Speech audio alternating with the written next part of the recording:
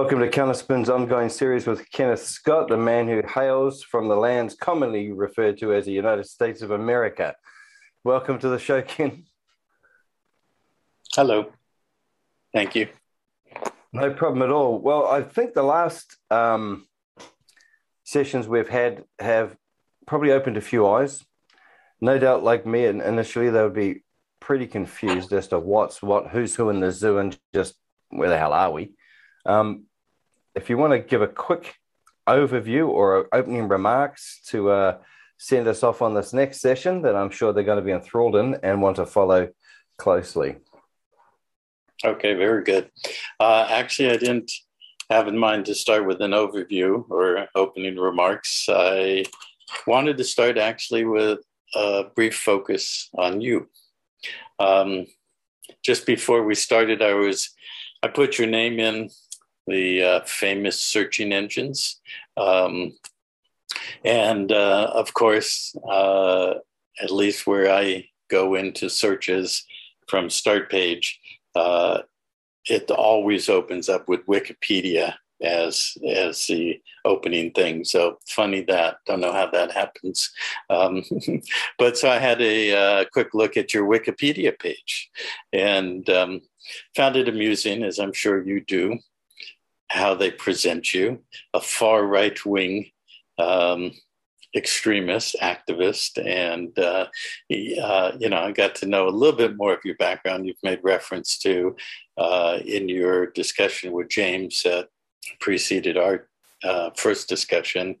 You mentioned how you were really experiencing a significant paradigm shift in being exposed to my work and Pantera de Oro and Gemstone University and the Kingdom and Proclamation of Peace. And in looking at your brief history on Wikipedia, I could see why you said that. I see some of the attempts that you did in basically going to battle, taking on the behemoth, Goliath, and so forth. And what, of course, struck me is how whoever wrote that spins it.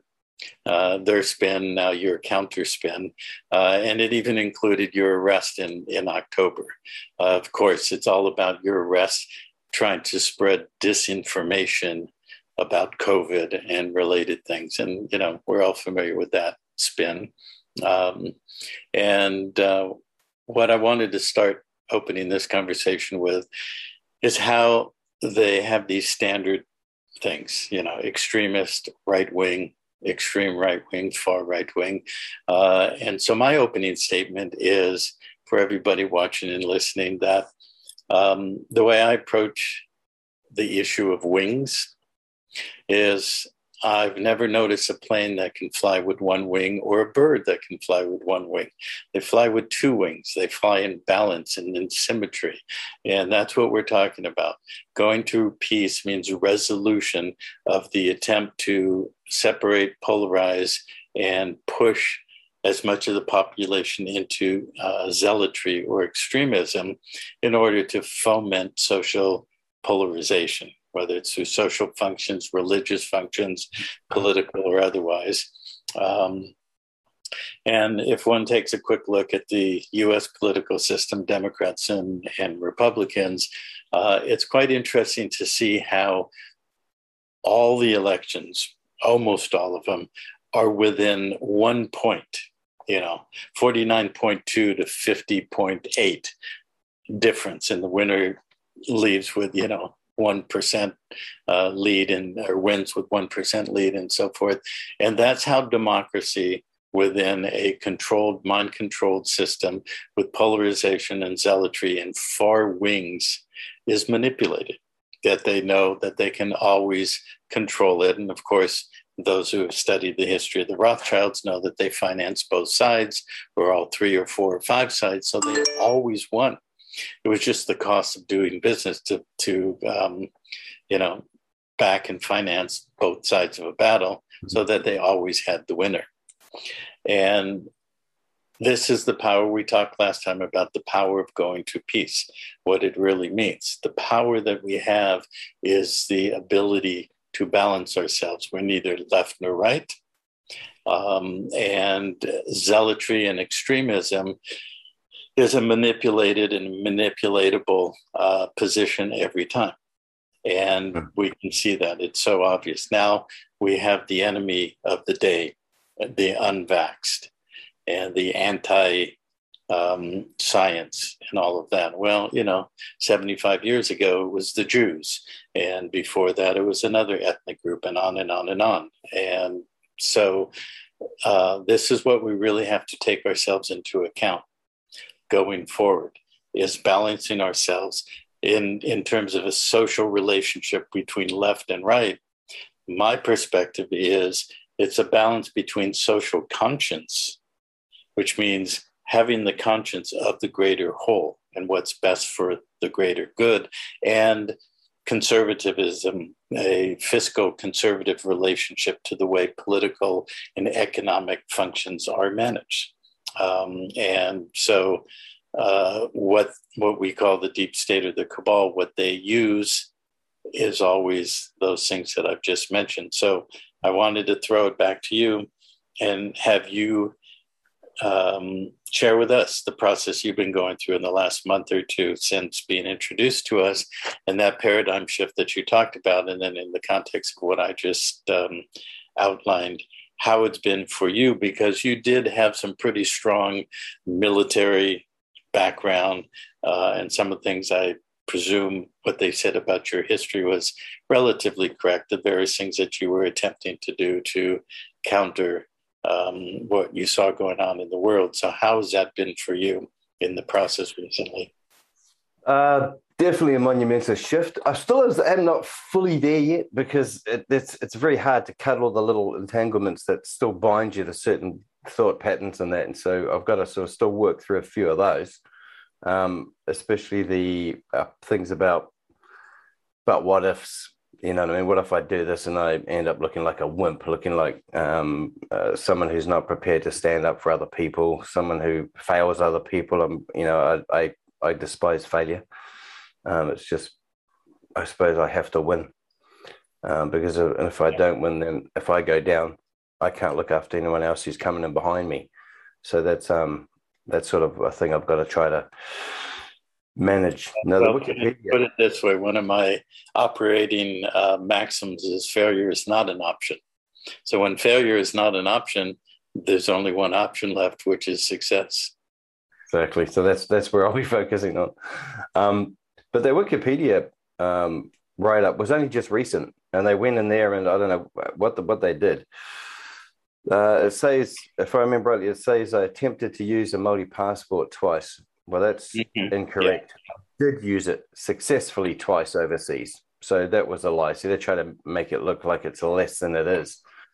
I did try to stand for politics, and it talks about me standing in a Māori seat called Titai Tokoro Electorate. The only reason I stood there was to troll one of the people who also stood because they stole a policy I wrote, which was a 1% transaction tax one.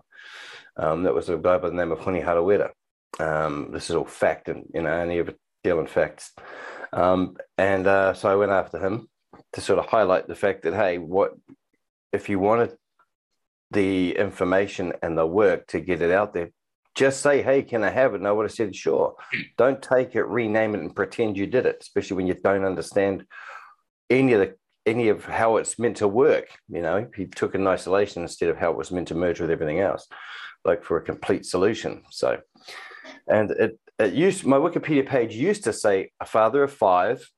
He went for politics and all that. All this right-wing stuff has always been there, which I don't know how they can call me right, because they're associating right-wing with racist over here, and that's just what they do all the time. Yeah, I've got a stepfather who's a Māori. I've got a sister who's married to a Samoan, and they've got two children. I've got an older brother who's married to a Māori. I've got a half Māori brother, and on it goes. My other brother's married to a Cook Island lady. So all these things are just bunking. They couldn't possibly be true. But yet here they do. They write them anyway. The biggest thing is, you want to try and overthrow the government? My answer to that is simple. Every 3 years at election time, we try to overthrow the government. But if I can hasten the departure, yeah, for sure, I'd like to do that. I didn't mention any violence or anything like that. It's just the system we're under at the moment does not work for us. If we are talking about beans, it does not work for us. For cattle, it'll work perfectly. For bricks and mortar, no worries. For stock, as you've mentioned before, and I suppose the thing that really had me out of sorts was the injustice and the fact that there seemed no remedy anywhere. Now, I know you say there has to be a remedy at law. We just couldn't find it because the mechanisms we're using were all the gatekeeping doors. These are the ones that they had controlled anyway. Sure, you can come in through this door, but then you're in a room with a hall that's like a crescent straight back into the main feed again. And this seems to be what it always was. It's like a pick-a-path book where you have an illusion of a choice, but the end's already been written for that choice. Yes, of course. Well, they play both sides against the middle, and they always know what the winner's going to be. Like I said, they bet on both sides, and they Absolutely. control both sides. So this is where some of the maxims or axioms that I've coined over the many years I've been doing this, where they come from, one of which is that which is broken can never be fixed. That which is real can never be broken. So we're focused on what's broken. That's purposeful. That's by design. That's a projection of our consciousness and our creative capacity into a hologram that's completely controlled. And it's basically fundamentally built on a binary codified system that's created and then channeled through history and through many human beings over time. But it's created by an AI consciousness, and it is intelligent. It's extremely intelligent. That's why it's called intelligence, artificial intelligence. But it's devoid of those things that make life real, compassion, heart, conscience, and so forth. It has no conscience. It only has an agenda to fulfill. And those humans, as we're very readily watching and observing now, that's very much exposed, is they have no conscience. They're sociopaths. They're like, talk about extremism. They're sociopaths to the absolute extreme of the definition of that word. They treat other human beings as objects, and objects can be moved around a playing field to position to get what they want. And so the completion of those two sentences, that which is broken can never be fixed, that which is real can never be broken, focus on what's real, and the rest will fade away. Well, this is our task that we have right now. So what is real? What is real is universal law, principles of life, that which is good for all. And synergistically, if we focus on outside of ourselves, not our self-focused self-interest as an absolute, but it's within balance, the balance with, what I want individually in my life, but that follows the actual foundational principles of common law, which is do what you say you will do, fulfill your contracts, and do no harm. Okay, so all this, the rest of this stuff about common law, which we talked about some last time, is a rabbit trail around the fundamental, which is basically a statement of universal principle or universal law. Do no harm. If you do harm, common law says if you harm someone, their person or their property, then there's two ways that could have happened. By accident or by intent. If it's by intent, then it's criminal and has to be dealt with accordingly. If it's by accident, then it can be balanced out. It can be compensated for it. So the higher component of that 3-sentence phrase, focus on what's real, the rest will fade away, has to do with consciousness, has to do with the fact that we have been entrained in many, many ways by frequency, by food, water, air, and everything else that has adulterated our capacity to think and our physical well-being and everything. And that infusion or infiltration of that AI system that has been, we talked a lot last time about genetic modification, that were GMOs, that the Bible in its fundamental level is telling a story in veiled, encoded, and hidden layering of actually what happened on this planet with the human organism and the human population. It was genetically modified so that it would be a controlled thinking animal that's akin to really an organic robot. Okay, it has a soul, it has consciousness, but that soul can be removed if one, as the classic saying goes, sells one's soul to the devil, buys into, like the Faustian contract, buys into, okay, I'll do this, you will give me all these benefits, and then you own me, and that's what we're watching today. But it has to do with consciousness projecting into a holographic field and recreating the movie that we've been programmed to create. When you come to understand that, and you come to actually have truly complete inner awareness that we actually created this, because whenever I've said this over the last 20 years, people say, well, I didn't create it. I don't do these kind of things. I don't, do pedophilia and kill children and rape the environment and everything. But they're missing the point. One, the point is that which we focus on becomes real. Okay.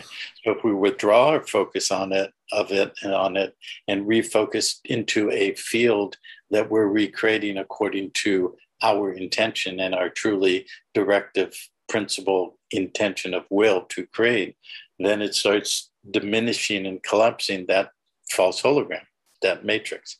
But the second, even more important thing, because you started by saying, well, I don't want to be seen as a wimp. Okay, I'm going to peace. I'm not going to confront the enemy anymore.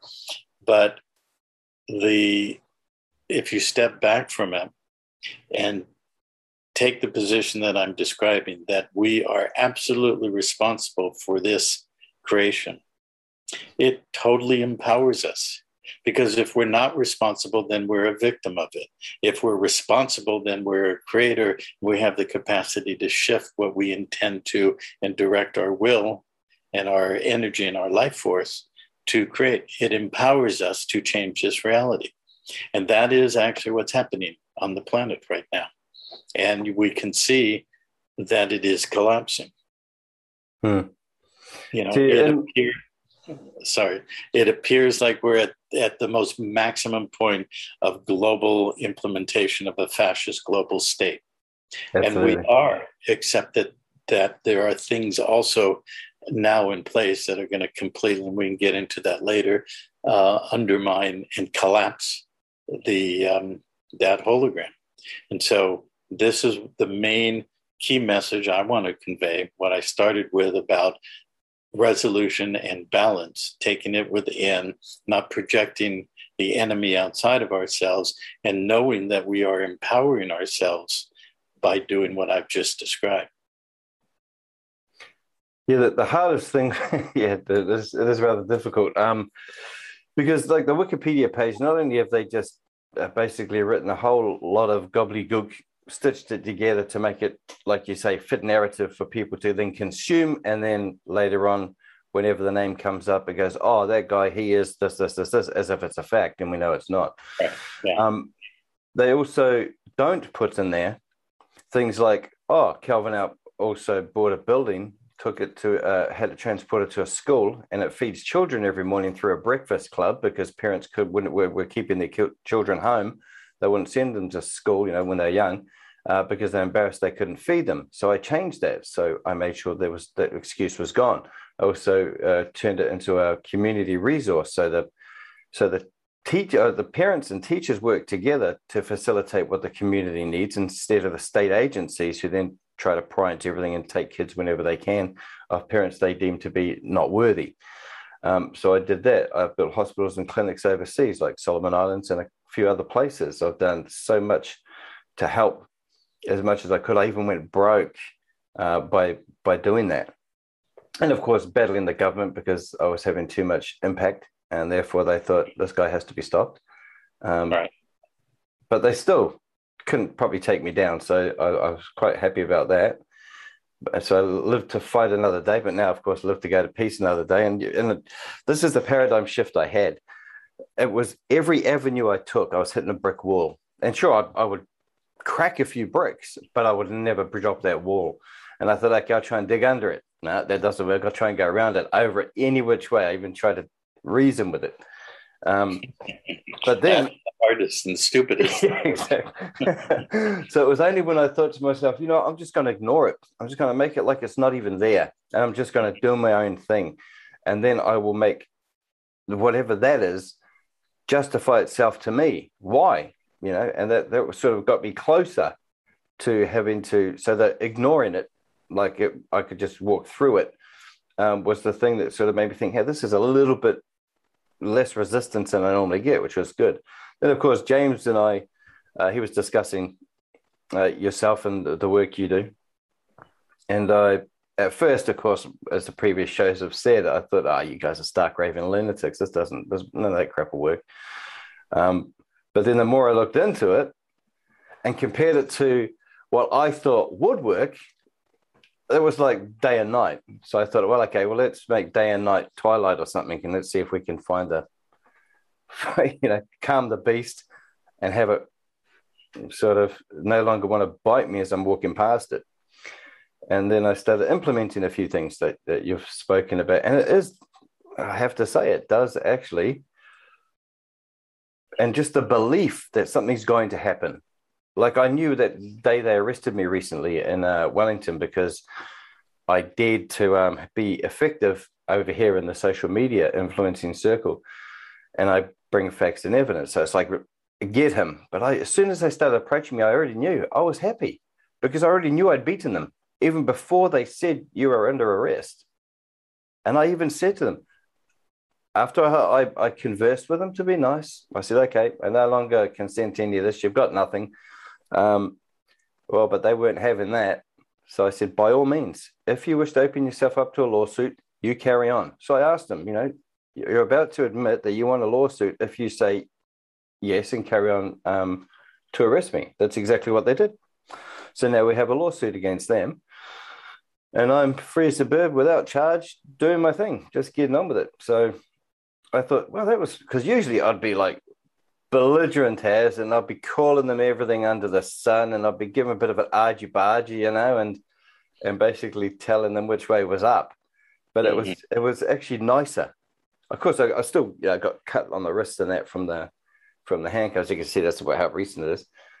But even then, even though they did it too tight and cut my wrists, I was just still happy. I was happy because I knew that pain wasn't going to last long anyway, so I didn't wince, and a bit of blood doesn't really matter.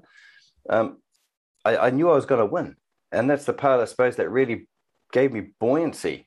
And so since then and implementing what you said, it feels a lot better. It actually feels a lot better.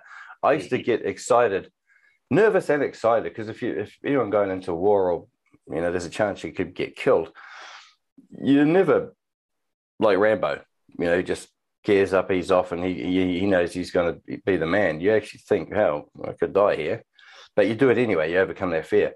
But this is actually a more powerful feeling. It actually is a hell of a lot more powerful to feel like I own this situation, and it doesn't matter how many of you there. I'm going to manipulate you. I'm going to put you exactly where I want you in order for me to go forward. And so, when you start thinking, because I thought manifestation was all that belonged to that hippie, acid tripping throwbacks to the 60s. You used to hug trees and put flowers in barrels, I thought I equated peacefulness with a scraggly looking wimp. Yeah, or with passiveness. Yes. That's the difference, And that was my problem. They call somebody who's, takes a stand of peace a pacifist, okay? Well, that's obviously phonetically related to passive, okay? But we're not being passive. We're being proactive. We are actually taking up our will and directing it, because the programming, we talk about the foundation of a lot of the law form and applications that I've brought forward and integrated with our status correction process as being the estate, and that the estate, matters of an estate or matters of trust or matters of equity, because they have a beneficiary. So one of the issues with an estate is will. Okay. We think of it, even in the matrix configuration, the statutory structure, that there must be a will stated for the benefit or the direction of the beneficiary. That within statute, in the way it's done, that most people do it with parents to children, that's a relatively, let's just say, watered down version of the will. But in the higher aspect of things, especially in the religious programming, we are programmed to be willless. We're programmed to be passive. That's where the hooks in the Bible are. That's the hooks in the religion that says it's my will that thy will be done. So putting it outside of oneself. We talked about last time the externalization of power and authority. And what we do in Pantera, now we're implementing or bringing forward into the Davida Society, and what we're building in the kingdom jurisdiction has to do with the inner work and re-empowering ourselves, which is part of the resolving, going to balance, going to karmic resolution, personal issues of trauma and drama and so forth, coming to resolution and balance. Because when we hit that balance point, our will and our capacity to direct it becomes more refined, more precise, and more powerful. And this is a quantum program that's on this planet to de-will or to make people willless. And there's many other examples that we could talk about. And that is not a passive position. What I do is very much not passive. It's proactive. It's focusing on what's real.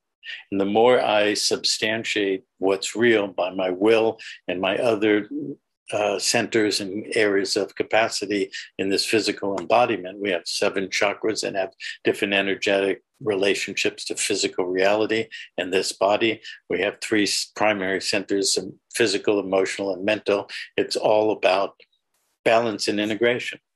One of my early paths that I followed in what people would call a spiritual path, but I don't really call it that. I call it personal work or inner work, was the work of a man named G.I. Gurdjieff or George Gurdjieff. I don't know if you've ever heard of his work.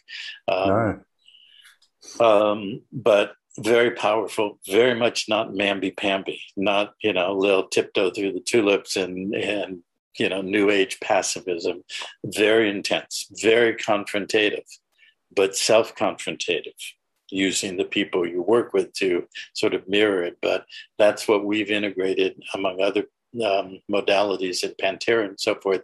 And we're pretty intense with it, with the members of Pantera. It's like, okay, you think you're here to change the world, but you're not going to change yourself. You're not willing to do the work to address the issues that are keeping you in a time loop and a karmic loop and trauma loop and all the rest of it.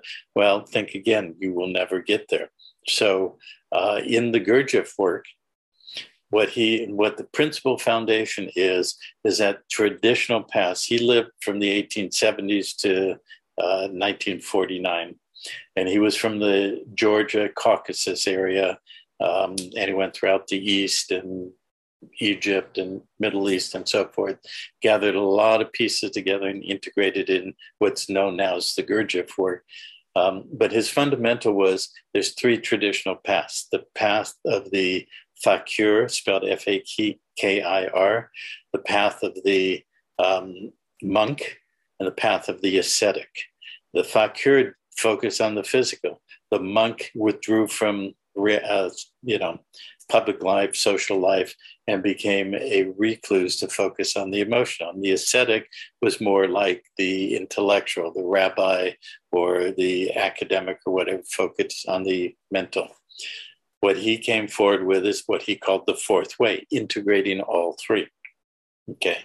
And when you look at how creation and manifestation, we as physical 3D carbon-based life forms, how we create from all 3 centers. And what the religion and the New Age movement and everything in between does is gets people to focus on just one. And when you do that, it's like left wing versus right wing. You're out of balance. Okay. Yeah. So our will is at the mental level.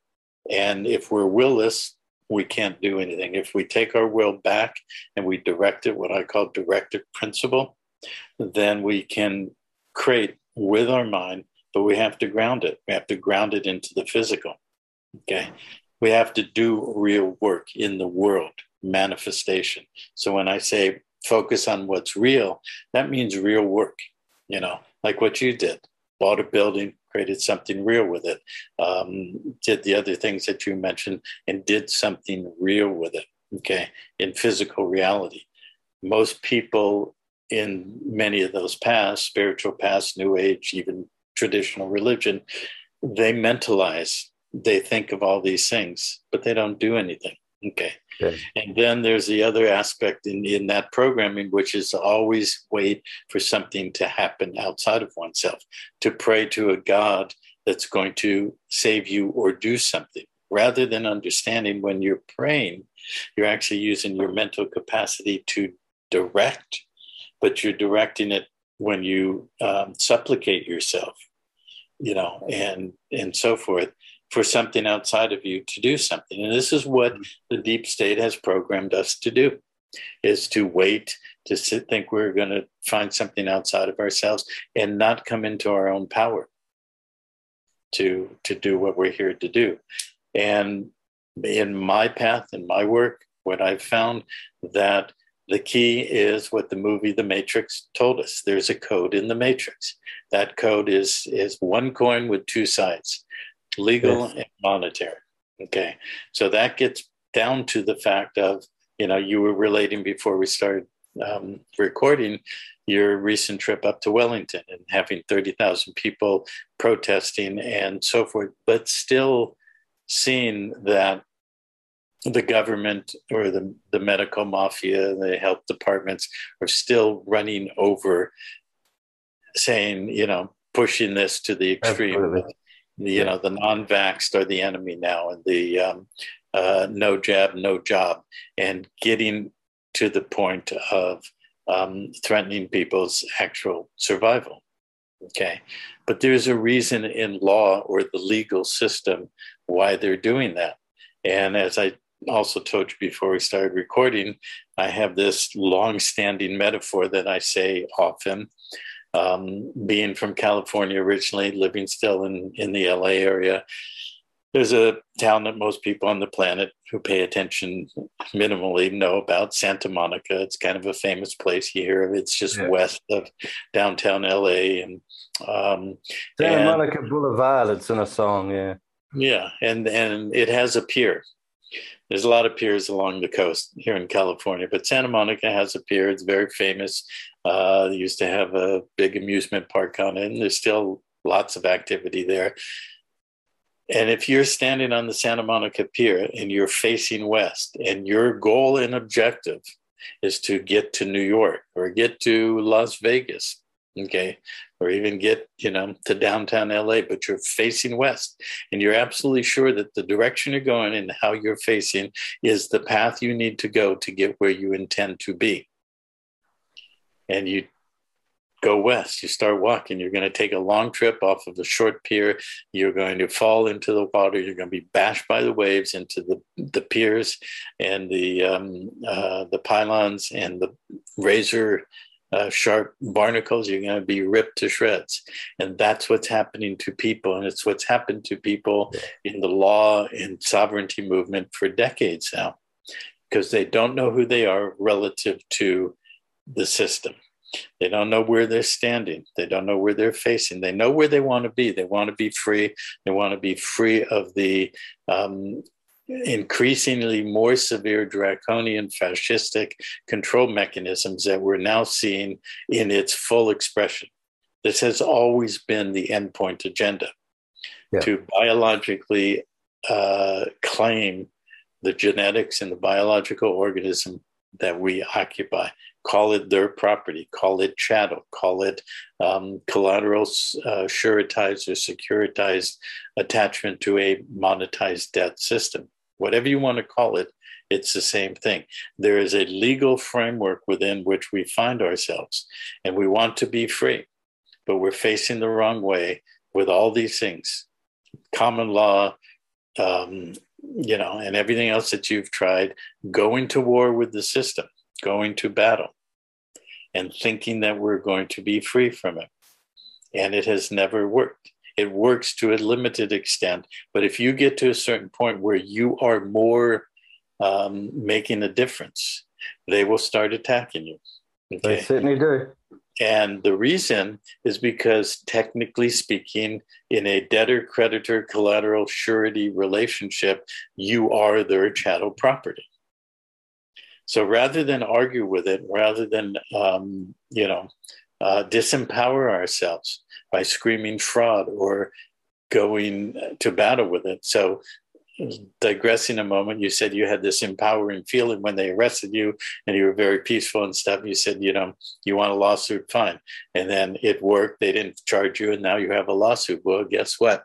Here's the next level of your moving to peace, because when you file a lawsuit, you're in their sandbox, you're in their jurisdiction, you have used their codes and statutes, and you may win within the relative limitation of the lawsuit. But first of all, they have so many tools with lawyers and prosecutors and trumped up charges and many, many other things, and motions and how they do procedural rules, that you can be spinning your wheels, eventually moving an inch at a time. It could take you years to get that victory that you are aiming at getting. So how much of your life force would be expended in pursuing that lawsuit? A tremendous amount. Well, because it's the entity that's in the system, the Mr. all caps name, etc., the corporate little structure. Right. I'm going to have a representative of that take it and do it for me, and I just sit back and get on with life and carry on the path we're going while I'm letting the dead tend to the dead. So, well, that's true, but you're still attached to it. You were still attached to the franchise, the all caps name, that when you have a representative, which is called a bar attorney, because only a bar attorney can play in that sandbox. And remember, we talked about last time what a bar attorney is relative to maritime.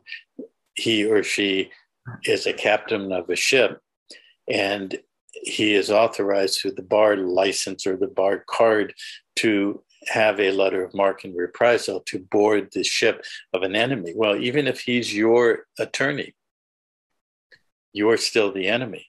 You still have acquiesced to him taking control of your commercial vessel, your franchise. He doesn't work for you, because whether he wins or loses for you, the state and the bar and the system and the crown still wins, because they monetize your franchise, even if you're the plaintiff. When you sign that contract, this is how it works in the States. It's probably the same or similar variation around the world. But the minute you sign that contract for a representation, he actually has a bond that's registered with the state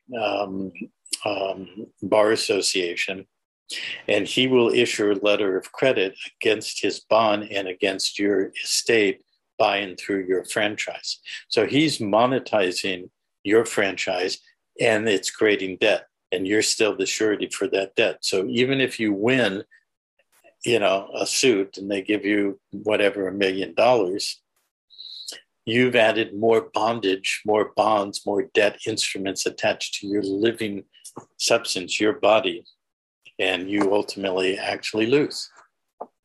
I haven't signed anything yet. What we've done is I've put through the Official Information Act requests and Privacy Act requests for all the information relating to that: body cam footage, notebooks, journals, communications, chain of command, instructions, all that sort of thing.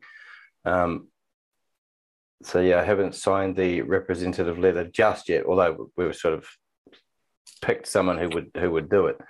But it hasn't been formalized as yet. So now that you say that, I might relook at it.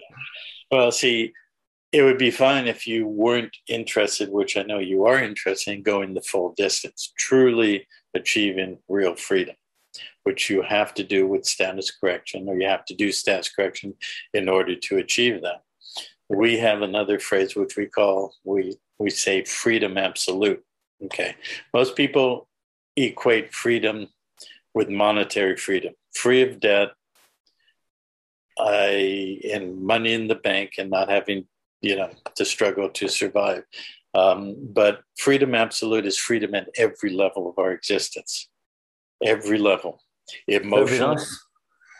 Emotionally clearing the trauma of our life in this lifetime and past lives, because we have been in a perpetual cycle of time creating trauma and trauma continually. Look at the history of this world, the history we know. And, that kind of inner attitude of, absolute self reliance, sovereignty, freedom inside of you in this lifetime, it didn't show up in this lifetime from scratch. You weren't born and suddenly, 5, 10, 15 years old, you start realizing, you're the kind of guy who's not going to follow the rules or pay attention to the external authority. You've had that in you for a very long time, as I have in me, which means we've been drawn and quartered, we've been burned at the stake, we've been shot at and killed, we've been, look at the history of England, what they did to anybody who didn't conform with, king and God and country and all the rest of it. So we've been creating trauma on our being that we've carried into this lifetime. And the inner work has to do with clearing that trauma, resolving it. We can actually do that. We've also been entered into contracts, many, many kinds of contracts. If we were a spiritual ascetic or a monk in centuries past, and we took vows of poverty or vows of celibacy or any kind of vow, we attached a bond or a contract energetically to our being. Okay, that still has ramifications in outpicturing in this life. So we did many, many things in our lives that we've carried into this life. Now, that could be looked at as, well, that sounds like not such a good thing. Why did I do those things? But when we expand who we really are in our awareness and our consciousness and our directive capacity, and understand we have always been in control of the game here. Okay. And the game has been that this planet, as a very extraordinary and unique creational field of life creation, which we talked about a little last time, has been taken over by a cosmic parasite. And that parasite is extremely insidious, and ultimately could literally, in what its agenda is, destroy, if not all of creation, say a pretty big part of creation. It's a cancer, okay? And it's been focalized and attached on this planet.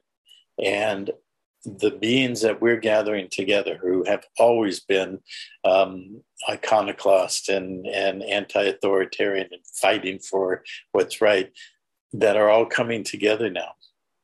We've been here on this planet a long time. We came here to do a job. That job was to go asleep, go into an amnesiac forgetfulness of who we really are, and take on through those linear sequence of lives, take on the clothing of the realm. Everything we've ever done in all of our journey on this planet was purposeful to attach ourselves to the trauma and the karma that has created this perpetual loop of control. Because we're powerful enough with our consciousness, once we wake up to it and we start focusing on it, we can heal it or resolve it. And as we do that, we are literally disassembling the matrix. We are literally pulling out the support of the parasite, including all of its human incarnational forms that we can see readily in offices of prime minister and many other offices and so forth, and all the minions, slaves, and drones underneath them, that their ability to keep parasitically feeding off of a living field and a living organism is rapidly imploding on them. And we can see that. They're going nuts.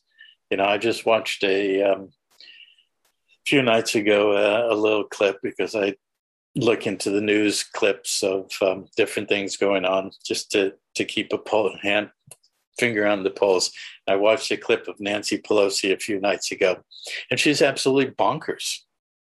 I mean, it was like 3 minutes, and she was doing something like a press conference talking about this infrastructure bill, and not one grouping of 2 or more words made any sense. And she was babbling like a drunk, because there's nothing supporting them anymore. We don't have to fight them. They are imploding on themselves. So that which is broken can never be fixed. So why would we try to fix that which is broken? We wouldn't. Let's just focus on what's real and build it. Yeah, I suppose that's the largest gap to bridge in most people's minds. It's how do you get from a point where your whole existence is geared for division and conflict to the point where not doing something that every molecule in your body is tuned to doing and going in a completely opposite direction, but yet the same direction, which that's the part I've had to realize in my head, that I'm still taking the action and intent to achieve exactly what I would if I was going to a war with them, but in a polar direction. It's the same energy, the same focus, the same everything, but I'm not taking the physical actions. Instead, I'm almost there with that bridge. Mentally, I've got it, but I've just got to have it play out here now. Yeah. That's the hard part. Yeah.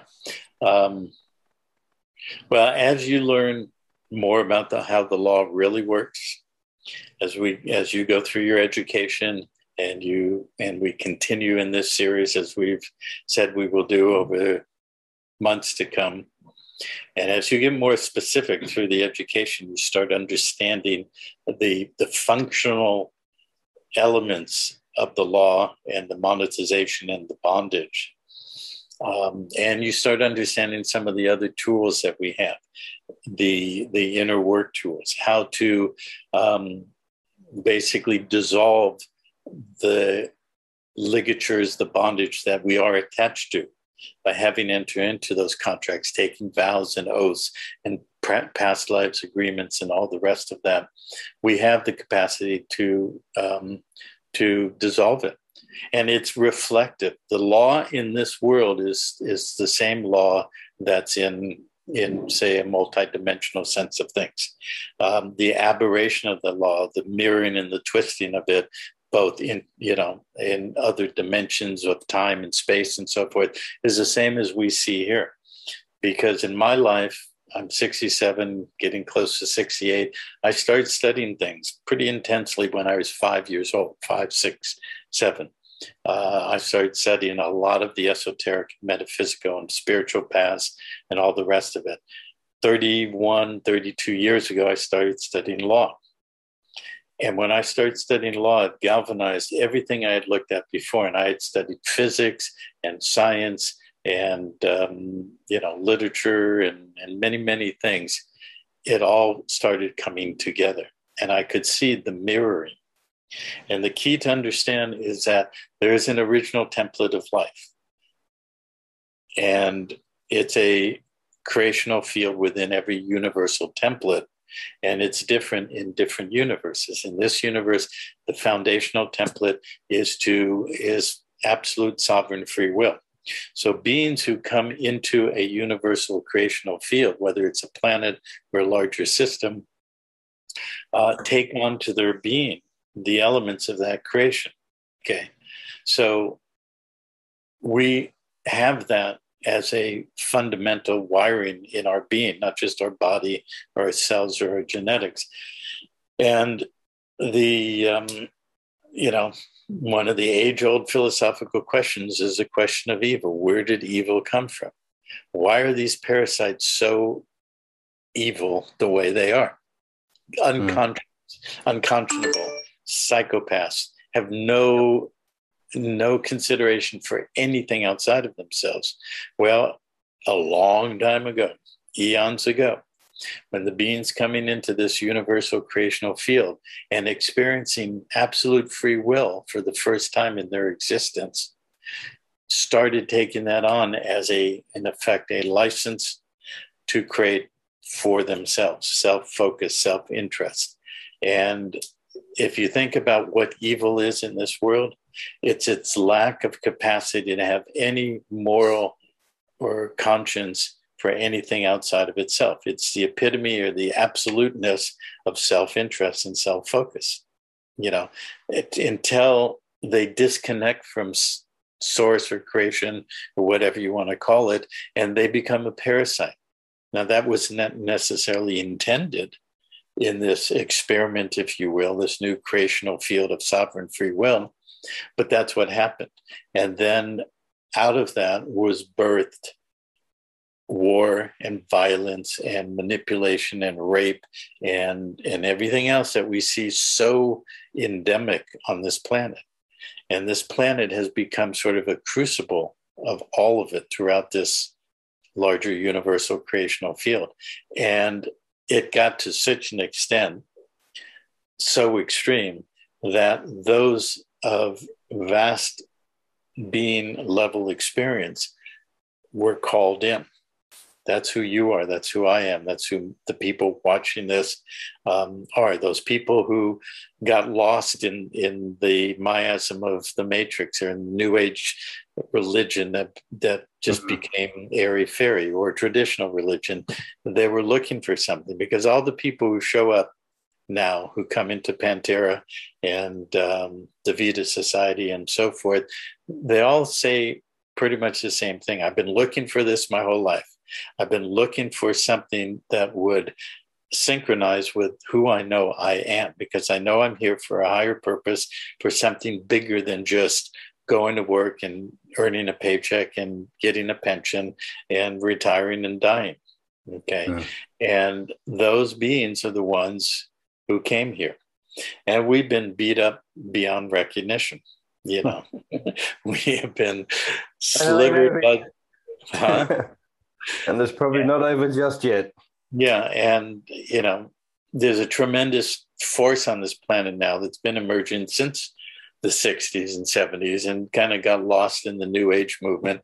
But it's that force of healing or health, and looking to understand what health is, the physical organism, biology, genetics, and all the rest of it.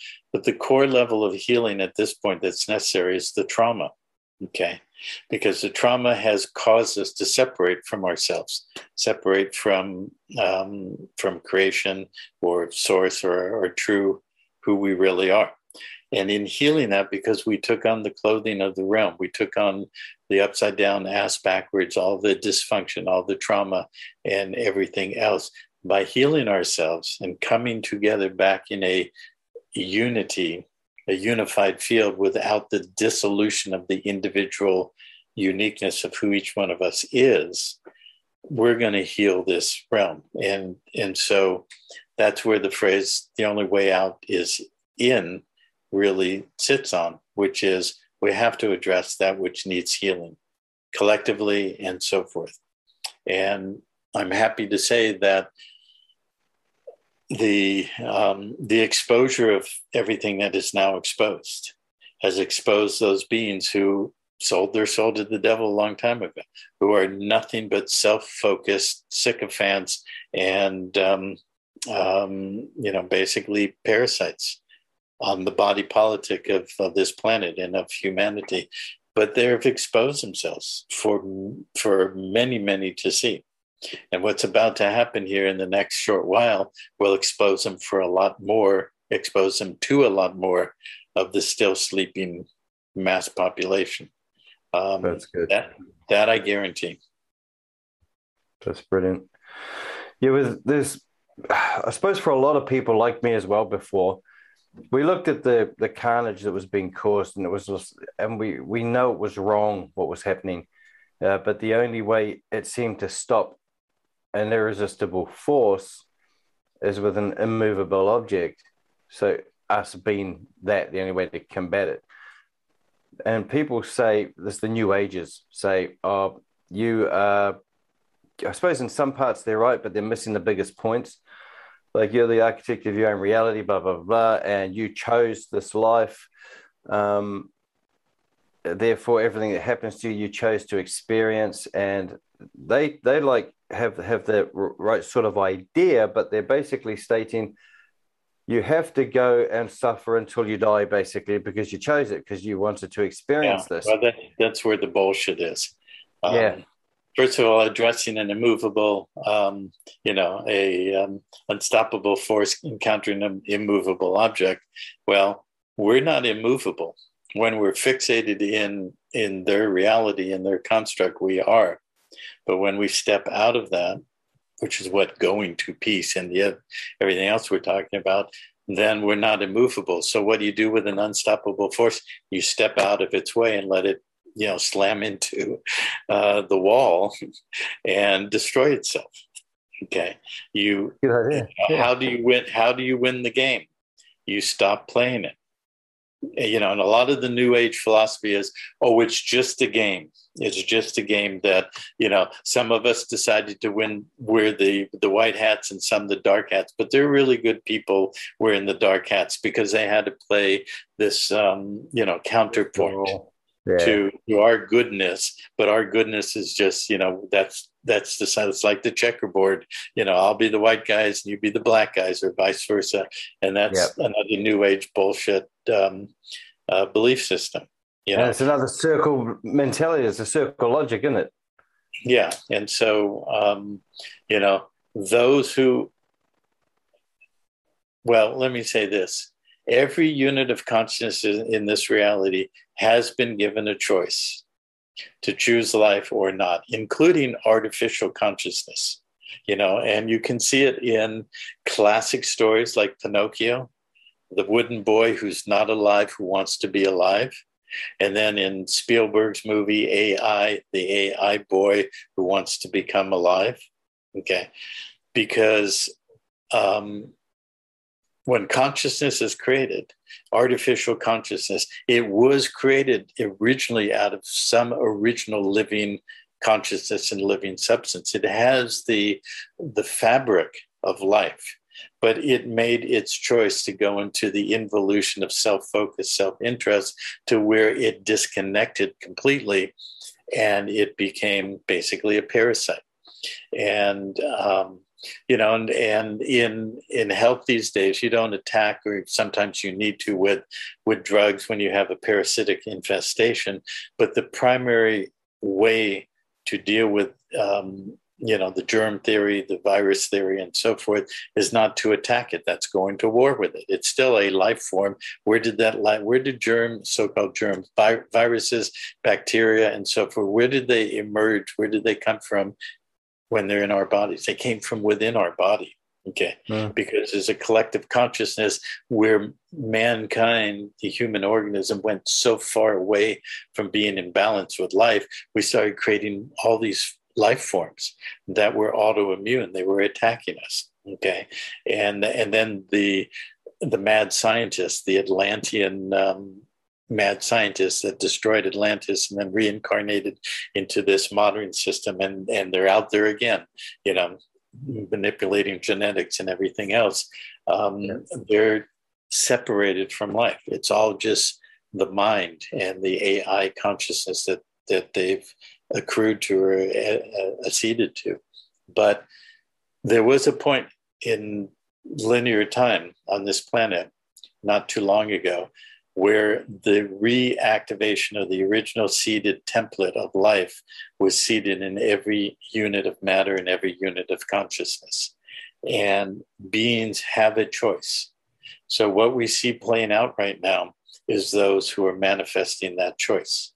Now, that doesn't mean that a lot of people who are dying from the vax are bad or wrong, or they didn't choose life.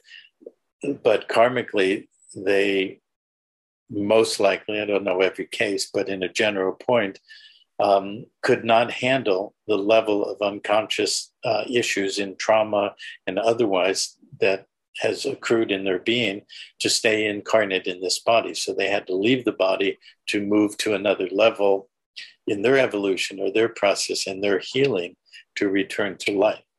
While at the same time, there are beings who truly and absolutely clearly are of death, have, that honor death, have tried to create a cult of death in this world, in this whole creational field, and in this universe. And they are, if you've ever read science fiction stories, one of the themes that goes through a lot of people's work is this concept of the second death, when you literally are gone forever. You dissolve into back into sort of the substrate of creation or whatever. These beings who are so what we'd call evil at this point, they're self-eliminating, and they have not chosen to return to life. So AI consciousness can make that choice.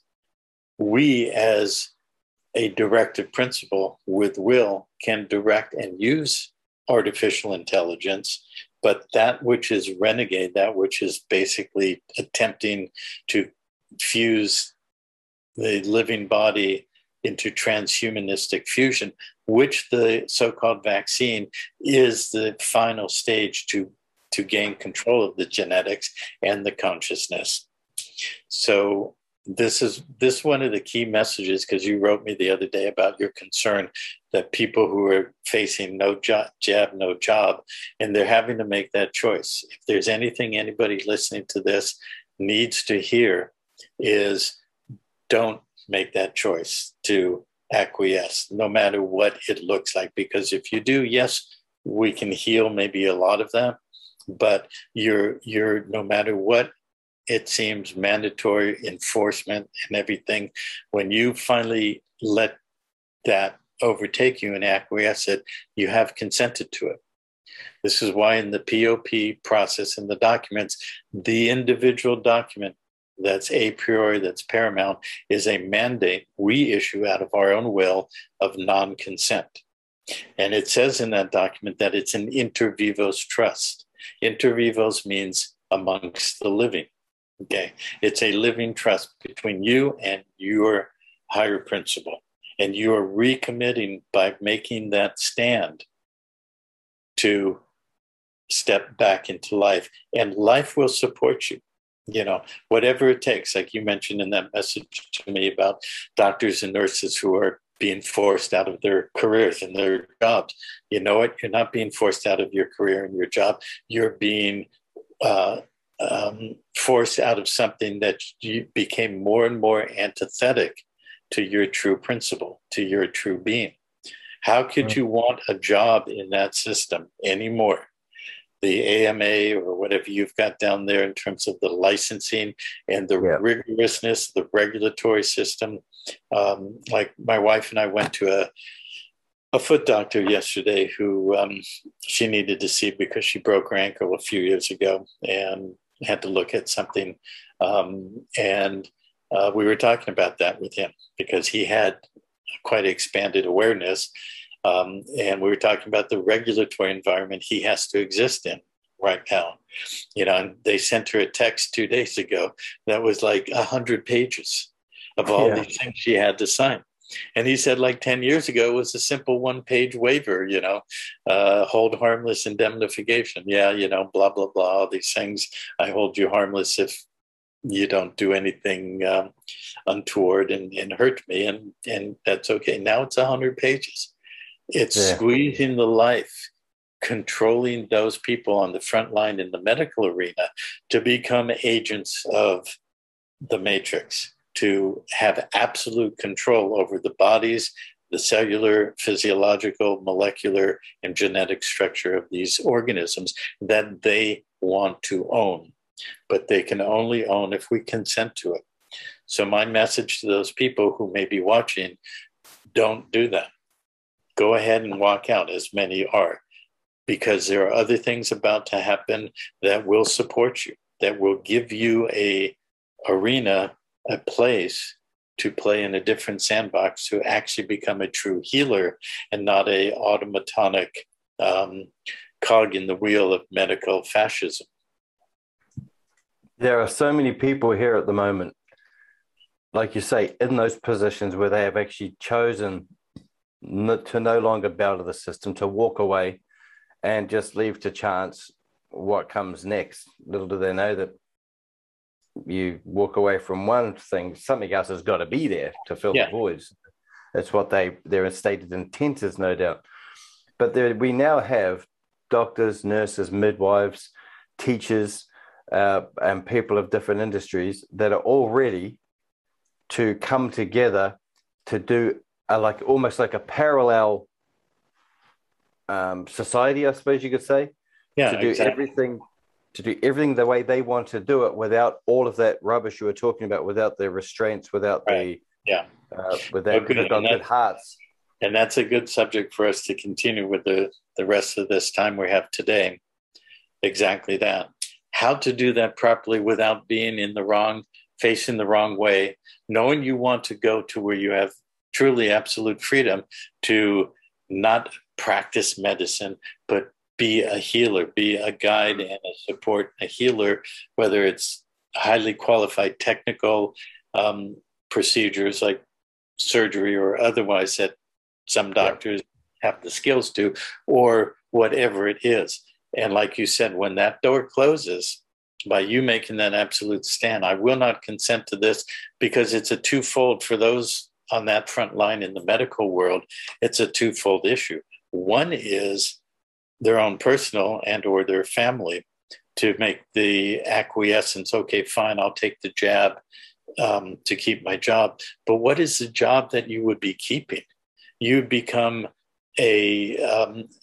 part of a hive mind in a medical fascistic organism that has absolutely no concern for life. And why did you become a doctor or nurse or a midwife or whatever? It's because you had concern for life.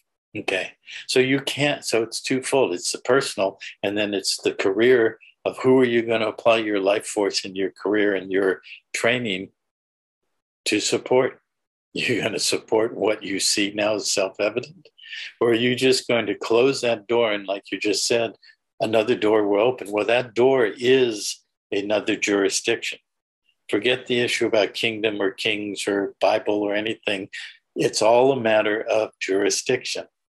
And so when you say come together as a society, well, that's exactly what my work's been developing and perfecting for 30 years, is to understand how to use the law, creating a private society to come together. And that's what we are going to be building within the jurisdiction of KOD, which is how to come together in professional associations through societies, not corporate associations, not corporate, nonprofits or whatever, because we can reproduce all of that, everything that you thought was real in that system. And we can set up the same template, but right side up, facing the right way, knowing where we're going and knowing where we're standing and how to insulate ourselves against what we see as the madness right now. And the key is understanding the law, and the key is status, standing, and capacity, which we can talk about. Yeah,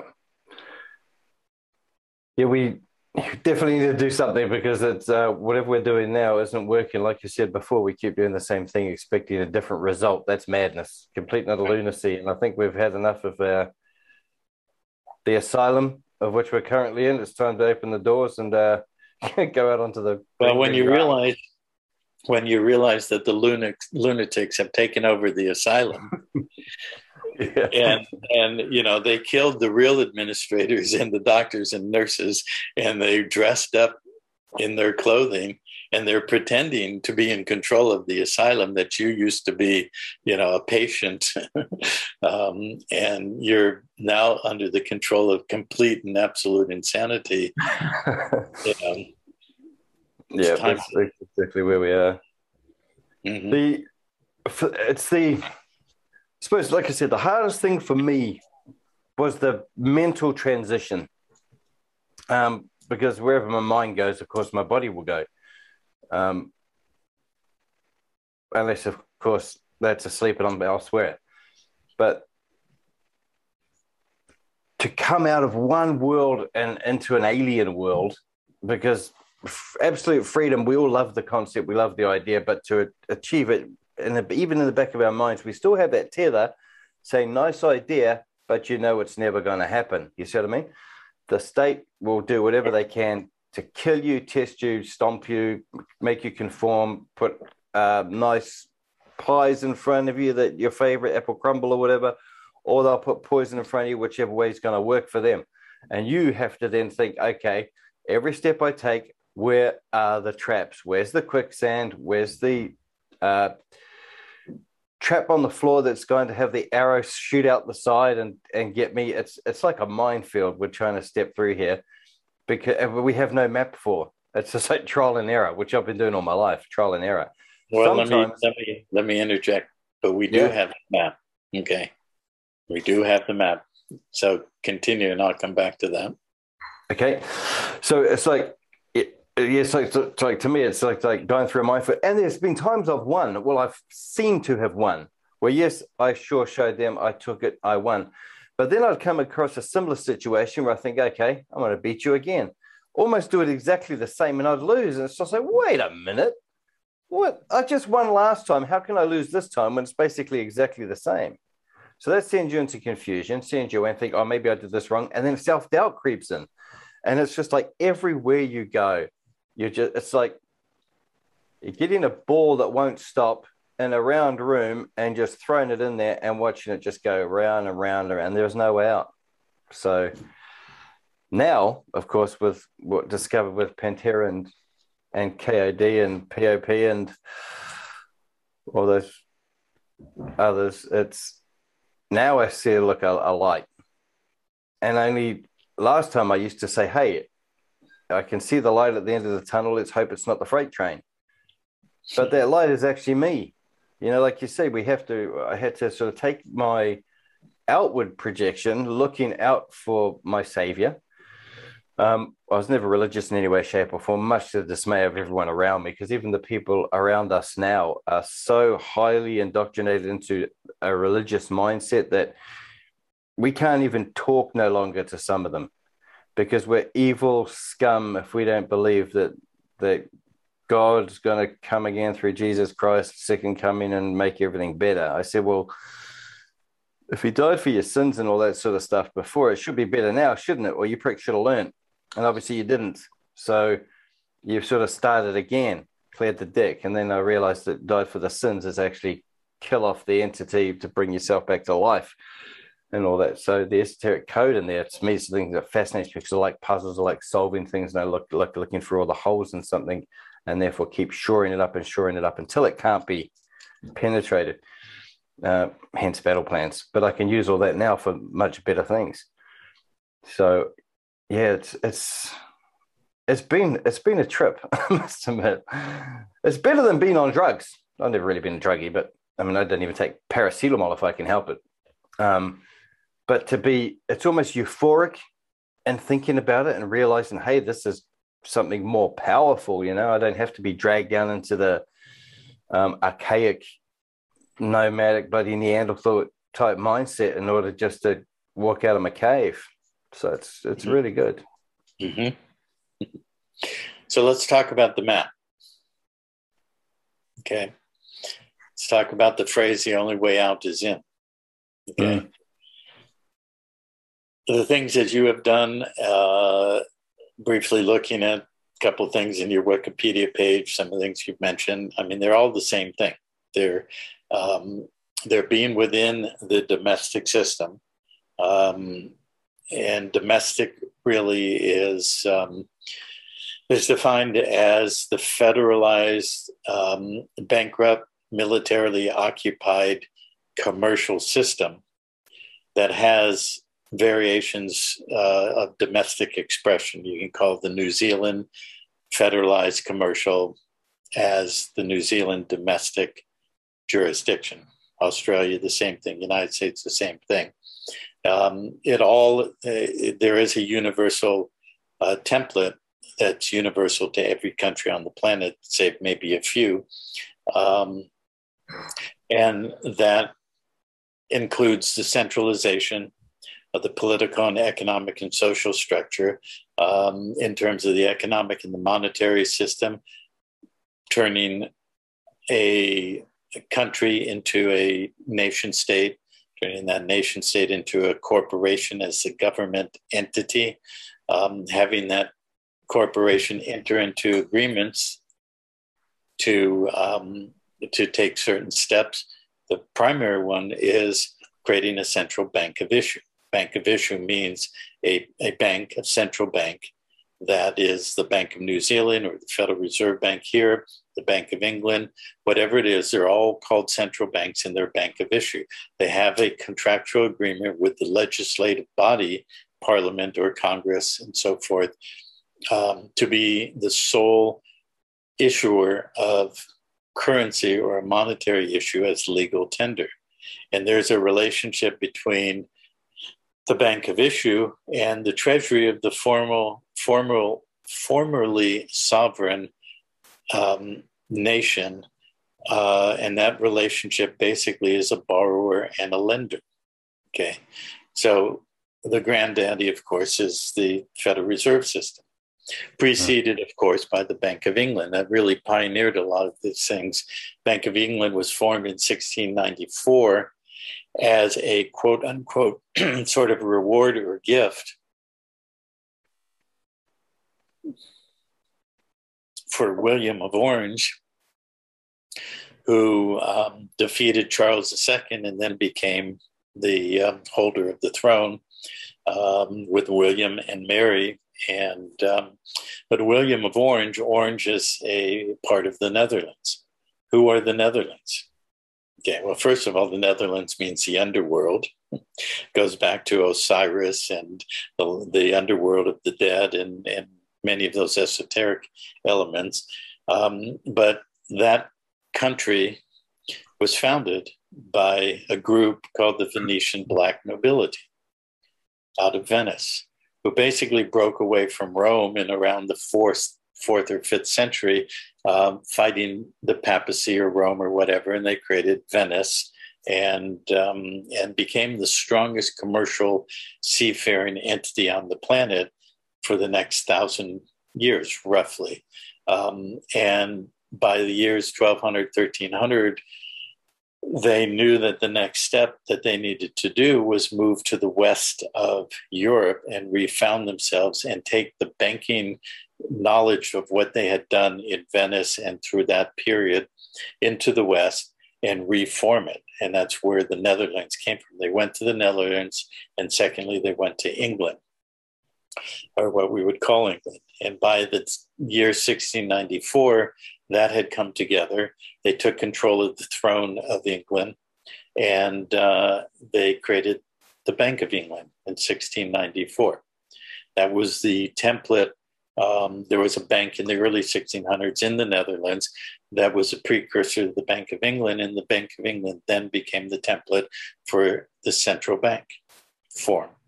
And by the 1750s, the throne, the crown, as a borrower from the Bank of England that it had given the sovereign authority to create. It created something outside of itself, just like the Congress of the United States created the Federal Reserve by a legislative act, and then entered into a debtor-creditor relationship. So by the 1750s, the throne of England was a bankrupt to the Bank of England. So by the time the United States of America went counter to George III and the throne, it was fighting a bankrupt. And there were other things, of course, underneath that.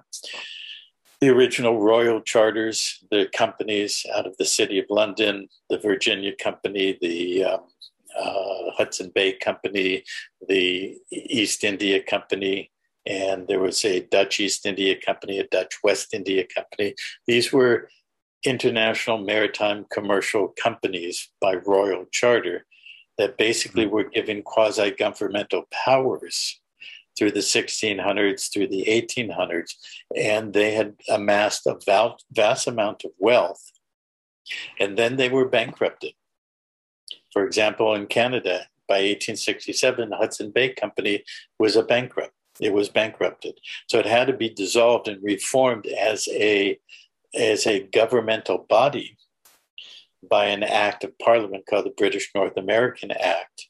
And these were the stepping stones to create corporations, First Nations, and then corporations side by side with central banks that then became authorized by legislative acts to set up a debtor-creditor relationship, and then put the original authority, the parliament or the crown or the throne or the Congress, into bankruptcy.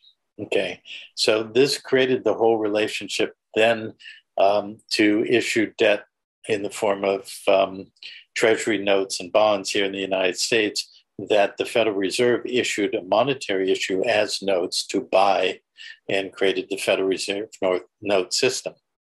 By the end of World War II, they then created the Bretton Woods Agreement and created the Federal Reserve as a debt instrument of a bankrupt within that relationship between debtor and creditor, and became the reserve currency of the entire planet for all the central banks. So then all those central banks created the structures through corporate structure to bond through monetized debt, franchising, and everything else that we've talked about so far, to become the domesticated field in which the chattel on the plantation, because the domestic situation with all the colonial foundations that were created worldwide were actually called plantations. And we are cattle or chattel on the plantation. So we became the bonded, branded chattel property that was the collateral or the surety backing this whole monetized debt system. Okay. So once we entered into that, and 99%, or at least 95 to 98% of most people on the planet did one virtually universal thing when they came up to a certain age, and they applied to be a driver in commerce.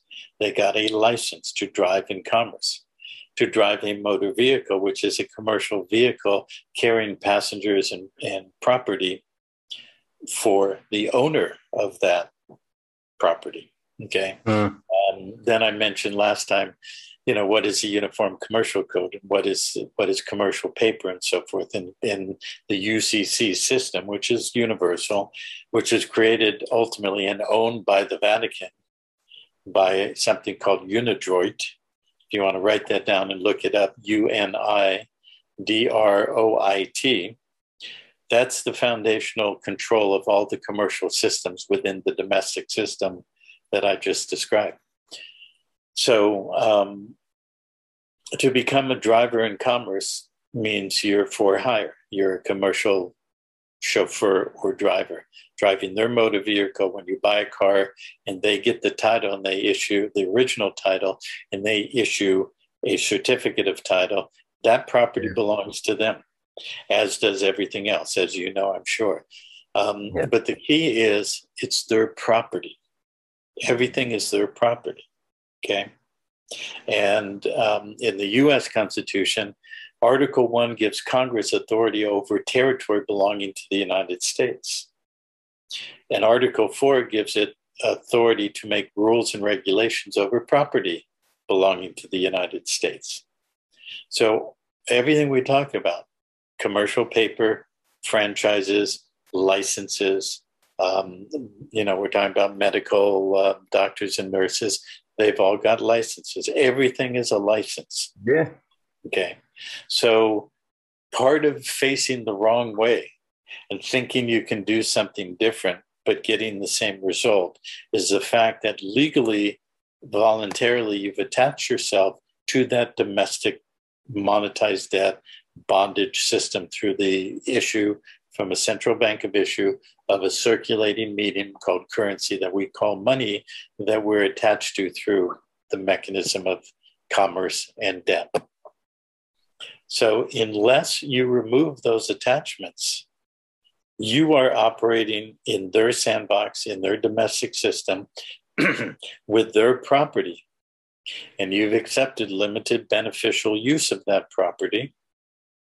And hence you cannot call it fraud. You cannot say, well, it's fraudulent, you blah, blah, blah, whatever. So let's get down to the nitty gritty of what's happening on the planet right now, which is the human organism, the genetics, the biology, the cellular structure, everything that they're making mandatory to inject their patented property into our cellular system and our genetics to transmute, or not transmute, but transform it from a purely organic organism to an artificially modified organism, genetically modified organism, that they have patented property that you voluntarily took into your body or you consented to. Okay. So when we're talking about nurses and health practitioners who are going to take that stand, and that there's a possibility for them to move into a playing field or a jurisdiction where those rules don't apply. Because see, if somebody has a license, they went through all the schooling and training, and they got a medical license, doctor or nurse or whatever, if they say, okay, I got kicked out of the hospital that I was working at because I wouldn't take the jab, so I've got no job, no jab. But then they go somewhere else to apply their practice, what they call a medical practice. If they haven't rescinded that license and disconnected the contractual licensing relationship to the medical state, they cannot, it's like a rubber band, okay, or a bungee cord. It's still attached to you, and you can walk and walk as far as you can, as hard as you can, away from it and say you're free because you're in another field. But at a certain point, you walk one extra step, the point of maximum stretch has been passed, and it'll whap you back into their fold. Absolutely. And that's why they get you're practicing without a license. Exactly. Because, yeah, so I get exactly what you mean. Unless you basically rescind that and make it as if we'll walk it back. Yeah. And basically make it or expunge it like it never existed or has no attachment to you. Only then can you go and be a healer. Right. Just call yourself a doctor. Doctor, they'll own the word doctor, but you can have the word healer, and you can do the same thing, just that you're not then playing under there. They're very good, actually. Or you create a private society within a valid, sovereign, truly sovereign jurisdiction within the kingdom. And that's what we're building now. We're taking all the work that we've done in Pantera to perfect all of this, to perfect the way to rescind those attachments, to sever the legal things that bind us to the matrix and to the parasite and everything else we've described. And as well as a form to come together. Now you have a licensing board, an AMA board, a review board, all that kind of stuff here, probably similar variation on the theme down there and everywhere else on the planet. Exactly. People, I've had thousands of questions for years and years. Well, yeah, but then where's the regulation? Where's the protection? Where's all of that stuff? Well, people who have qualifications by training, education, and experience can come together as a private association. Doesn't have to be under a licensing board and all of the stuff that has become the draconian regulatory system that now is being used as an absolute bioweapon against the whole global population. But you have to come into a receptacle that is truly sovereign, free, and capable of having a jurisdictional law form and court form and a court system out of which people can come together with their true qualifications, both spiritually as well as physically, professionally, and otherwise. And I'm just touching on it in summary, but all of this has been thought out. We just have not been able to now execute it and build it in KOD and the Davida Society as yet. But very soon we're going to have the resources, both financially and, bringing people together. We need people to come together within this sanctuary protections and immunities that's been put forth through the proclamation of peace and sovereign integrity, and start learning how this actually works. It's Alice in Wonderland. You've been down the rabbit hole. You've been screaming at the queen who's talking backwards. And she says something that's real within the reverse of the mirror reality in Wonderland. And you think that by talking logic of the surface reality that you came into through the rabbit hole into Wonderland is going to apply. And it doesn't. They speak a different language. They speak backwards. Okay. Yeah.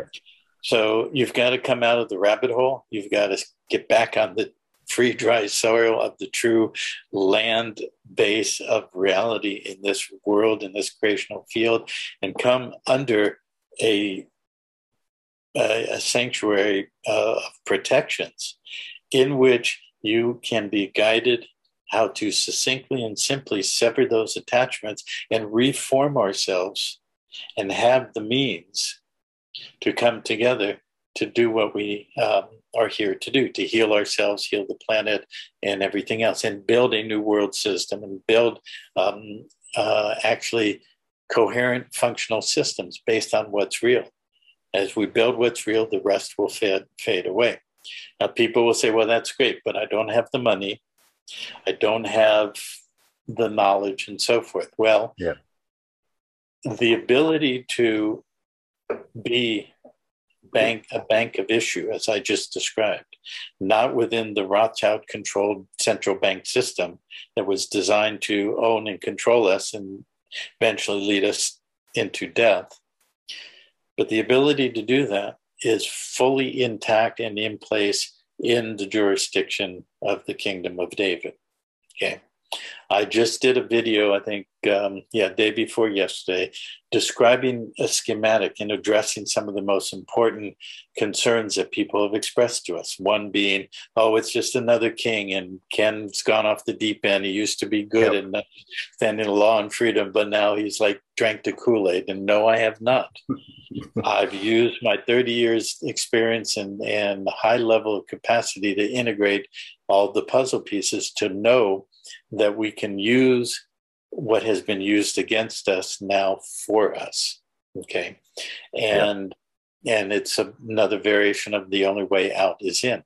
Use the law form, use the function and structure of what the Bible laid down as a mechanism in what's overlaid and interwoven in the Bible to become a system of bondage while people think they're free, waiting for being saved and everything being led down, the path to destruction, and reverse it, turn it back to what's real. And so with the knowledge of law and jurisdiction, we have the ability, which has already been put in place, to have the treasury and reproduce that treasury in a way that's decentralized, that will be a bank of issue that we can monetize, and essentially everybody who steps into all of this will become their own bank. How do you become your own bank? You create value, and you have a system that will monetize that value without debt or attachment. So how do you get money now? You want to build a house. You go to the bank, you sign your signature, you pledge your credit, you pledge your earning power, you pledge your life, basically, and you basically take a pledge of death called a mortgage, which means a pledge of death. And they create money against your estate, and that money is in the form of debt. And you sign a contract that you will repay it out of your life force, chasing their paper for 30 years, paying their insurance and paying all their rules and regulations and everything else. And if you're lucky, you'll make it for 30 years and get to retire, and you'll own your house, but you don't even own it because it's still property of the state. So we've got to pay land rates and all that sort of crap. Yeah. Exactly. Taxes and everything. If somebody can take it away from you, you don't own it. And even if you've paid off your mortgage, if you don't pay your tax, they will take it away from you. Okay? Yeah, it's like I said to people, I used to say to people as well, little did I realize when I was saying it, how close to the mark I was. And now knowing all this, of course, it marries up perfectly. I used to say to them, if a man has to stand on a mountaintop and declare, "But I have rights," by his Yeah, very action proves he has none. right. Exactly. So,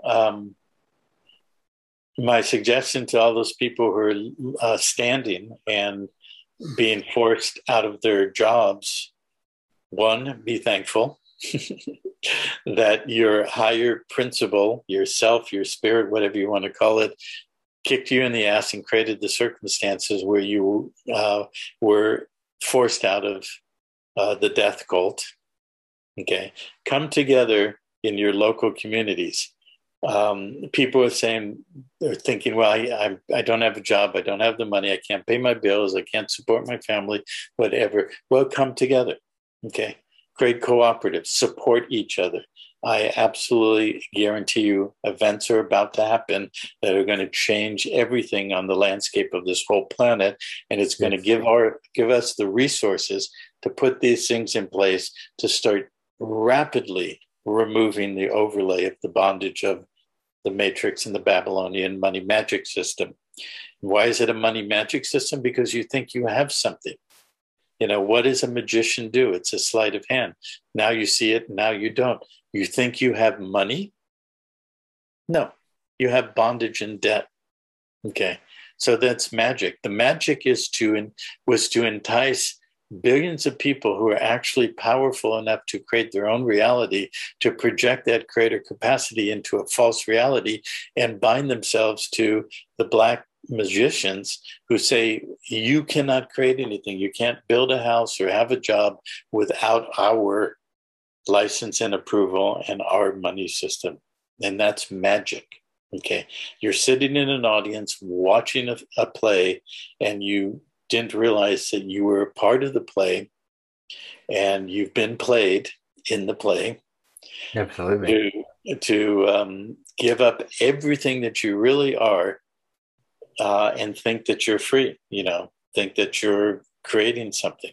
It's all been taken away. Okay. But great, let it take it away. That's the dead tending to the dead. That's the give unto Caesar what's Caesar's. Caesar is nothing but a salad with Parmesan cheese and croutons, and you'll get more substance out of a Caesar salad than you'll get from Caesar's political monetary system. But give it back to Caesar. Give it all back. Walk away from it and realize that you are the creator and you can recreate your life within this enclosure of sanctuary that we can build together. And then the question of enforcement you brought up last time, and other people do. How are we going to enforce it? How is this going to be real? How is the system going to recognize David as the king and this is a sovereign jurisdiction? Yeah. By creating it, by substantiating it, by us standing together and redirecting to what's real and start building and creating it, knowing that we have the capacity to do that, and that we do have the knowledge of how to do it in alignment with the law, not conformity to their law, but in alignment. That's where the remedy is. And you may not understand or see it yet because you're new to studying at the level that you've entered into recently, but you will see how there is remedy in this entire system and that we have the ability. I'm living proof of that. I've been doing this for 31 years, maybe 32. And, I got thrown in jail 2 times. Both times, one was for an hour, one was for about 2.5 hours. I've never been convicted during this entire 30 years of any of the things that everybody else who's been out there has been attacked and indicted and convicted and sent to prison. I've had the IRS come at me. I've had the SEC come at me, the FBI, everybody else. In fact, we have a member who just wrote me a few days ago. Last Sunday, he went to a family gathering. He had an uncle who was there, who he didn't really know very well. He doesn't know much about him, but he said, well, he knows he's an officer of the United States and he thinks he's in intelligence. So, wherever that might lead.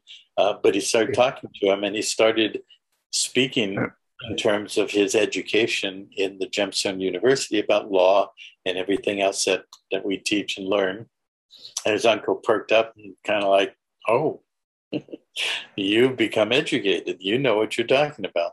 And then our members said, yeah, I'm part of a society, and we're, we're learning about law and money mechanics and so forth. And the uncle said, well, from what I've heard you say, you're doing well, you're on the right track. And that emboldened him, our member, to say, well, the name of our society is Pantera de Oro.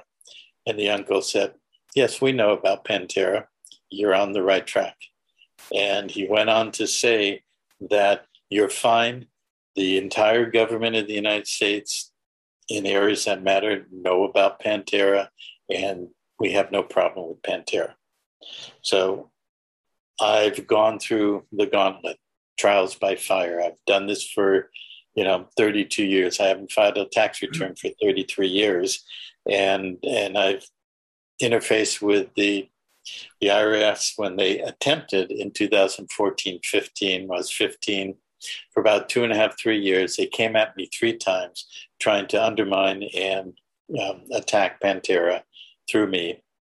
And I went to peace with them. I took the steps exactly how we teach in status correction, and it completely dissolved and disappeared at a time when we had 15 trust accounts that they were saying were all personal income to me, and they were trying to attach that and everything, and that we run a very large amount of funds through. And it completely went away. And the SEC came after me for another reason, completely went away. So this works. And we just got that through that uncle verification, which I already knew. I know that the government looks at us frontwards and backwards.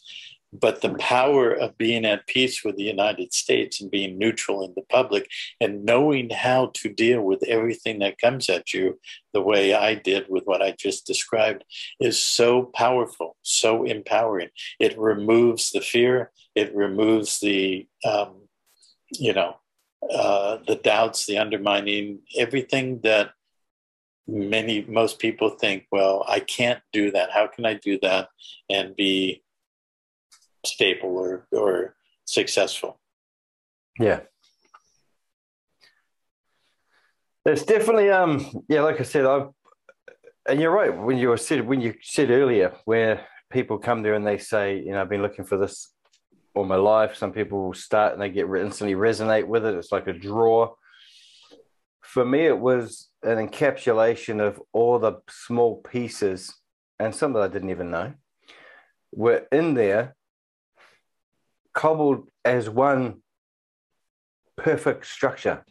And that to me was the thing. It was like, wow, I knew this little bit and smashed my head against a brick wall. Didn't realize that, then work with that. And then if you put those together, it forms that. And so basically, like you said, you put all the pieces of the puzzle together.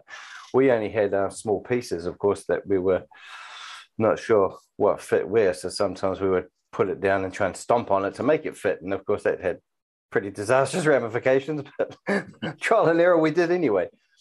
So when I discovered the work, and because me being I'm a massive skeptic of anything, I'll look at it twice, thrice, and all the rest as well. And I definitely don't take people's words for it. I have to prove before I will sell to anybody else type thing, or before I would recommend to other people. I would have to feel comfortable that it's something I would do regardless and all that. And of course, this is the only thing I found that I would actually do that with. So that's no mean feat to get me to have a change of view, a change of position on a lot of things, and actually accept something, especially the parts I don't know yet. That I have a sort of sense of what they're going to be, but it's just now making it part of that mechanism which will drive forward and backwards and round and all that, and basically expand. For the great expanse I will create to push out all the negativity and the constructs, and basically start, like you say, coming together and creating our own. So to me, I'm grateful, to be honest. like James and I have known each other for a while, and he only mentioned this in passing, and then it come back around again in a conversation we had. It was just like a throwaway thing, and that's why I picked up on it again. I said, "You mentioned that before. What? Tell me more about that." And that's where the focus then solidified. A focus there, which had me just discover that or come across that, look at that, and think, "Yep, this is the way."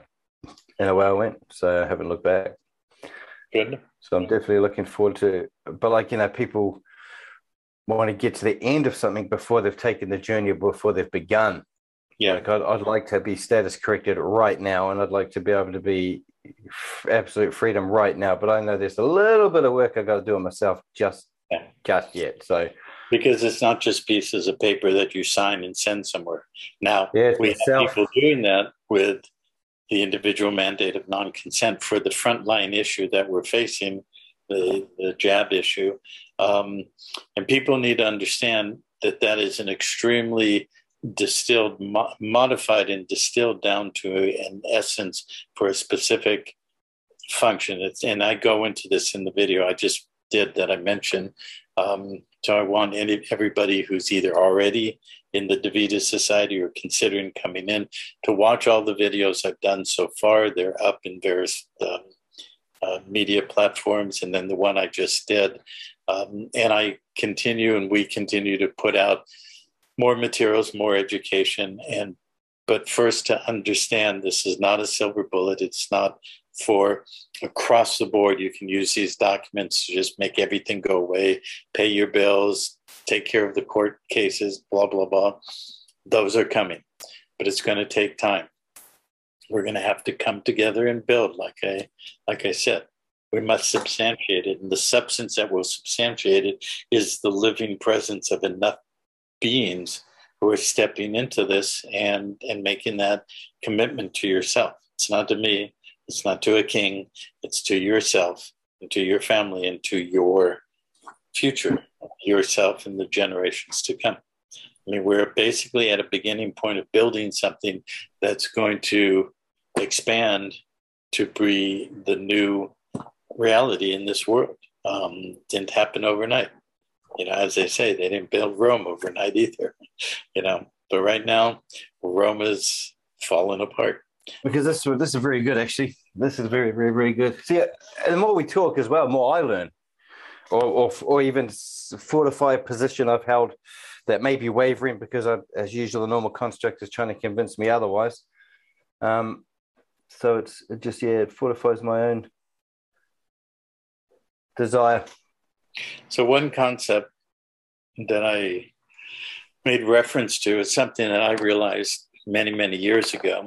I wrote a little 2 or 3 page essay a long time ago called The Transfer Mechanism and the Receptacle. So what are we transferring? Ultimately, we're transferring our life, our living essence, and our everything that we have projected into the matrix and attached ourselves to the matrix. But it relates to that image that I just gave about the rubber band or the bungee cord that you try to walk away, and you're walking to another jurisdiction and you're walking, but it's still attached. Well, the transfer mechanism is the ability to transfer oneself, one's life, one's creative capacity, one's substance in terms of what we have created in this world. But if we don't have a receptacle, the matrix is designed to always pull you back, and it has this arrogant concept in and of itself, whether you call it as the AI system or the humans playing it out and all the rest of what's going on right now. But whatever you want to refer to as it has designed with the most complex, intelligent way of creating a system that apparently is unbeatable and cannot be basically thwarted in any way to get out of. But the key is the receptacle, to be able to have a place where you can move to, so to speak, and reconfigure yourself with everything that you wish to transfer. The most important thing that you wish to transfer is your life force, your essence, your capacity as a source connected being to continue to create. So even if you leave most of what you think is yours behind, it's not yours, it's property of the state, through everything we've talked about. But you can, and we can together, recreate everything and multiply it a zillion times more than we ever could, because it always has a delimiting controlled factor that will not let us truly be free or truly be prosperous and abundant and alive in their system. You know, it's antithetical to their system.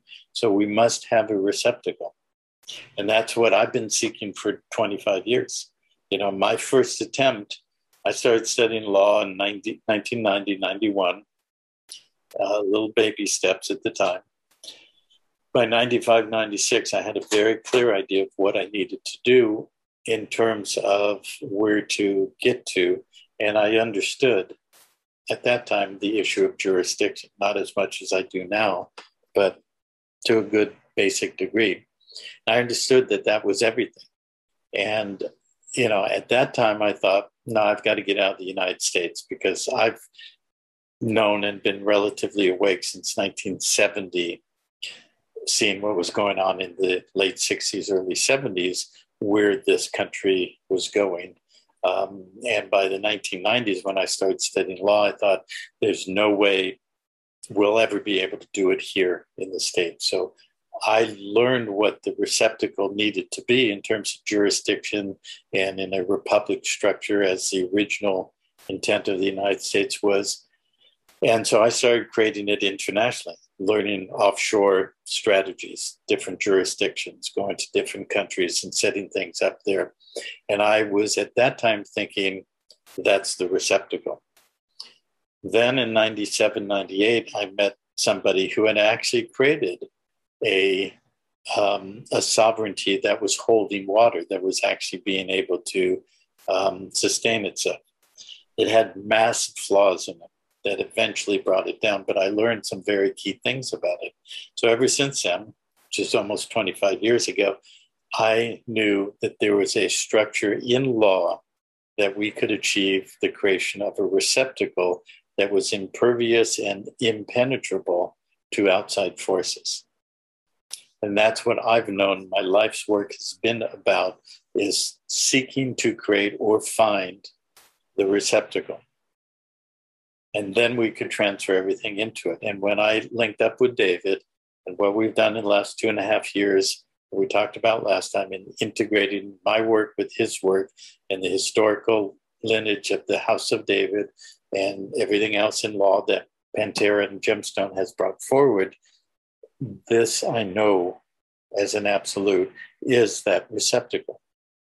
So I just want to encourage everybody, let go of your presumptions, let go of your ingrained fears and your paranoia and your counterpoints that you think, yeah, it's too good to be true, blah, blah, blah, and the rest of it. It's not.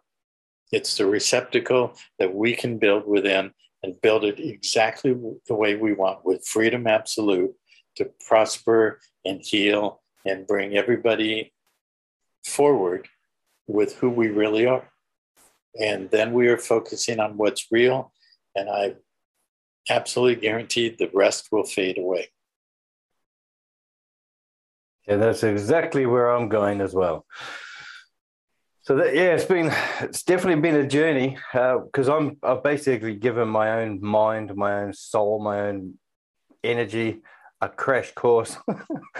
And there's been some violence within this guy recently, with the whole doubting myself and then attacking myself and telling myself I'm stupid, and all the different things. And then the other part say, no. I know where I'm going. I know who I am, and this is what I'm doing, whether you like it or not. So I'm sort of now I'm in almost full control of myself. And only when I get control of myself will I be able to then start creating properly, because I don't want to sort of start trying to create out there when I'm still in turmoil here. Otherwise, I'm just going to mess something up. So like wanting to create a specific picture on a board, and dropping the paint in the wrong place, it just ruins it, and then you start getting depressed, and you think it's worthless when it could really be the art of the golden nugget. Mm-hmm. So much confusion when you first start going through this, isn't it? It just puts you out of complete whack. You're like out of phase with yourself. And like before, I used to say to people, I don't make mistakes, because I don't. I don't make mistakes. Everything I do, it's because I wanted to do it. Some people have affairs and they say, oh, it was a mistake. It wasn't a mistake. You wanted to do that. The mistake was getting caught. And that's what you feel bad about, because now you've had to deal with someone else's grief that you've created. So I understand all that. When we say failure is not an option, there is no failure unless you stop. If you stop when you seemingly have failed, or they catch you and they throw you in jail for a while, any of that, it's not failure. It's stepping stones to success. The only failure is when we stop moving forward to our ultimate goal of the manifestation of our will and our intent. And it's right here. We've manifested this. Everything that I'm talking about. Now we will see it substantiate. It is actually already manifested. Everything that I'm talking about. What will start very soon is substantiating it and building it. And within a year from now, we won't even recognize ourselves. Things are about to change quite dramatically. And part of it, people talk about something called a global currency reset. A lot of what's out there is not accurate anymore. Seemingly it was a while ago. And I've been through that process for many years. But consider GCR is not just currency reset, it's consciousness reset. Because the consciousness of humanity has been captured and held within a containment field, a prison, a holographic reality for millions of years. And we've gone through cycles and many, many cycles. And we come at the cycle at its pinnacle where it collapses in the attempt for the parasite to take hold, to literally own us and control us forever, to feed off of us. This has happened many times. Consciousness has collapsed. And external forces seemingly came in, like catastrophic things, comets hit the planet, or floods and global fires or whatever. But it's a matter of consciousness, because at a certain point, the consciousness can't keep sustaining the creation of a false reality that's disconnected and separate from life or source or creation, and it will collapse. What's different now is we've finally learned how to step up, to hold on to our relationship with the creation that we have created in this creational field. And we're moving through it. And we're finally resolving the karma and the trauma, and we're healing it. And we have to walk through all of this stuff. This is all what we need to do to face what we've created and correct it. And in law and in equity, there's one primary position you can always take to rescind a signature and revoke powers of attorney and terminate a contract. And that's on the basis of mistake. Oh, I made a mistake. If you use that simple phrase, you got to know a few other things about it. But if you're in court and you do certain things, you say, well, I made a mistake. It's absolutely required that that's accepted. Well, that's the same in this larger context. We are resolving our mistakes. We are going, that's what sin actually is missing the mark. Well, what's the mark? Separating ourselves from balance and alignment with life. So have we sinned? Well, in that context, is it a sin the way the church talks about? No, that's a subjective judgment, with a control mechanism attached to it. But the karma we created is a form of sin in terms of separation from self and separation from life. And so we've been given an opportunity to face the legal and monetary bondage that's attempted to own us. And we can resolve it, settle it, close it. And that's what you will learn in the study of law and the simple steps of what we need to do to move into the receptacle. And that will resolve karma. It'll pay our karmic debt, it'll pay our monetary debt, and we will walk out of bondage into freedom. And with that, we have to end because I have another appointment. I got to go. And I think That's fine. That was a perfect way to end as well. And I very much look forward to the next discussion in this series, because it's information people need to know. And I'll tell you what, I think New Zealand will be one of the countries that is ripe for growth along this path. And because people over here fundamentally aren't stupid. They're not too far down the stockades corral. They're all they need is a little direction and then a mirror where they can take a good look, long, hard look at themselves and realize that they, like I was, the problem here, not anything else that I blamed. Well, New Zealand wasn't an accident for New Zealand to host the creation of the movies Lord of the Rings. And what was the fundamental storyline? Was that the ring of power that binds them all had to be returned to the mountain of doom and thrown into the mountain where it was originally forged and created. And that has happened. The ring of power has been destroyed, and the new land will be able to reblossom and live again. So I look forward to more conversations and just watch the movie. There's some interesting things coming. Yes, and I'll be right there every step of the way. Ladies and gentlemen, that was Kenneth Scott. We will, much appreciated too. We will be back in the next episode of this series. Stay tuned. It just gets better from here on, and see you then. You can find Counterspin, New Zealand's media revolution, at counterspinmedia.com. And now, on the InfoWars Network at band.video.